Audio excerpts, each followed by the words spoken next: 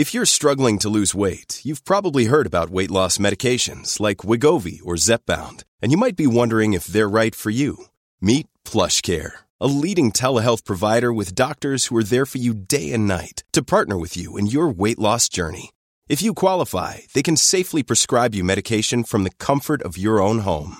To get started, visit plushcare.com/weight loss. That's plushcare.com/weight loss. plushcare.com/weight loss. Ryan Reynolds here from Mint Mobile. With the price of just about everything going up during inflation, we thought we'd bring our prices down. So to help us, we brought in a reverse auctioneer, which is apparently a thing. Mint Mobile Unlimited Premium Wireless. How to get 30, 30, bit to get 30, bit to get 20, 20, 20, bit to get 20, 20, bit to get 15, 15, 15, 15, just $15 a month? Sold! Give it a try at mintmobile.com/switch. $45 up front for 3 months plus taxes and fees. Promo rate for new customers for limited time. Unlimited more than 40 gigabytes per month. Slows full terms at mintmobile.com. Welcome back. We have what is purported to be the world's biggest, baddest drone, our state readying for the vaccination challenge, and this week's weather. My name's Ike Morgan, and we're down in Alabama.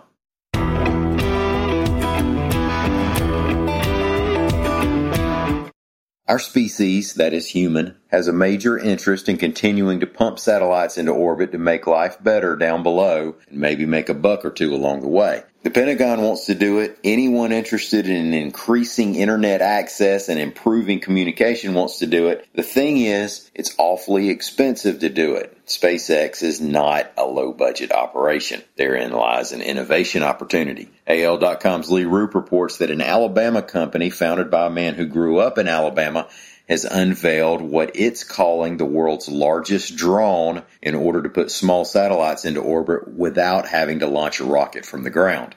Avum is the company, AEVUM, of Huntsville, Alabama. Jay Skylas is the CEO. Avum's Raven X is an uncrewed aircraft, 80 feet long with a 60-foot wingspan. It's supposed to take off from an airport, just like the planes you and I might take to Daytona or Pocono. But the Raven X drone releases a rocket at high altitude, and that rocket goes out far enough to deploy satellites into orbit. Meantime, the Raven X is on its way back to the airport, maybe to pick up more cargo.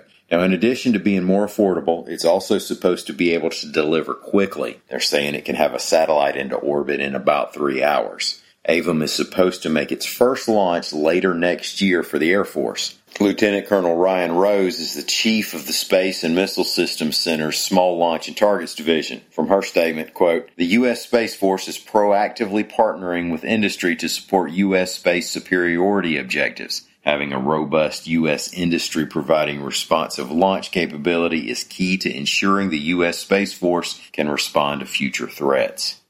A huge challenge is about to unfold in Alabama over the coming weeks and months, as reported on AL.com by Sarah Whites-Kodachek. It's expected to start this Thursday, when the FDA might approve Pfizer's COVID-19 vaccine. Alabama State Health Officer Scott Harris of the vaccine rollout, quote, "With all the great expertise we have, nobody has ever tried to handle one of this magnitude. There's just so many moving parts. A lot's at stake here. Immediately, you get the vaccine to people who need it the most and save lives. In the long run, hopefully not too long, it's Alabama's part in ending this pandemic so we can start filling up Jordan here in Bryant-Denny again." Now, some of the problems faced in Alabama involves equipment needs. For example, the Pfizer vaccine needs to be stored at extremely cold temperatures, and places will have very large quantities of doses sent to them that are good for only a few days. They have to deliver those doses efficiently. Meanwhile, as Sarah notes, you have places such as Lowndes County. Now, folks, there are no hospitals in the whole county, and somewhere around 15% of people there don't have a vehicle. But first things first, this month officials are expecting 13 health systems around the state to immunize more than 40,000 healthcare workers.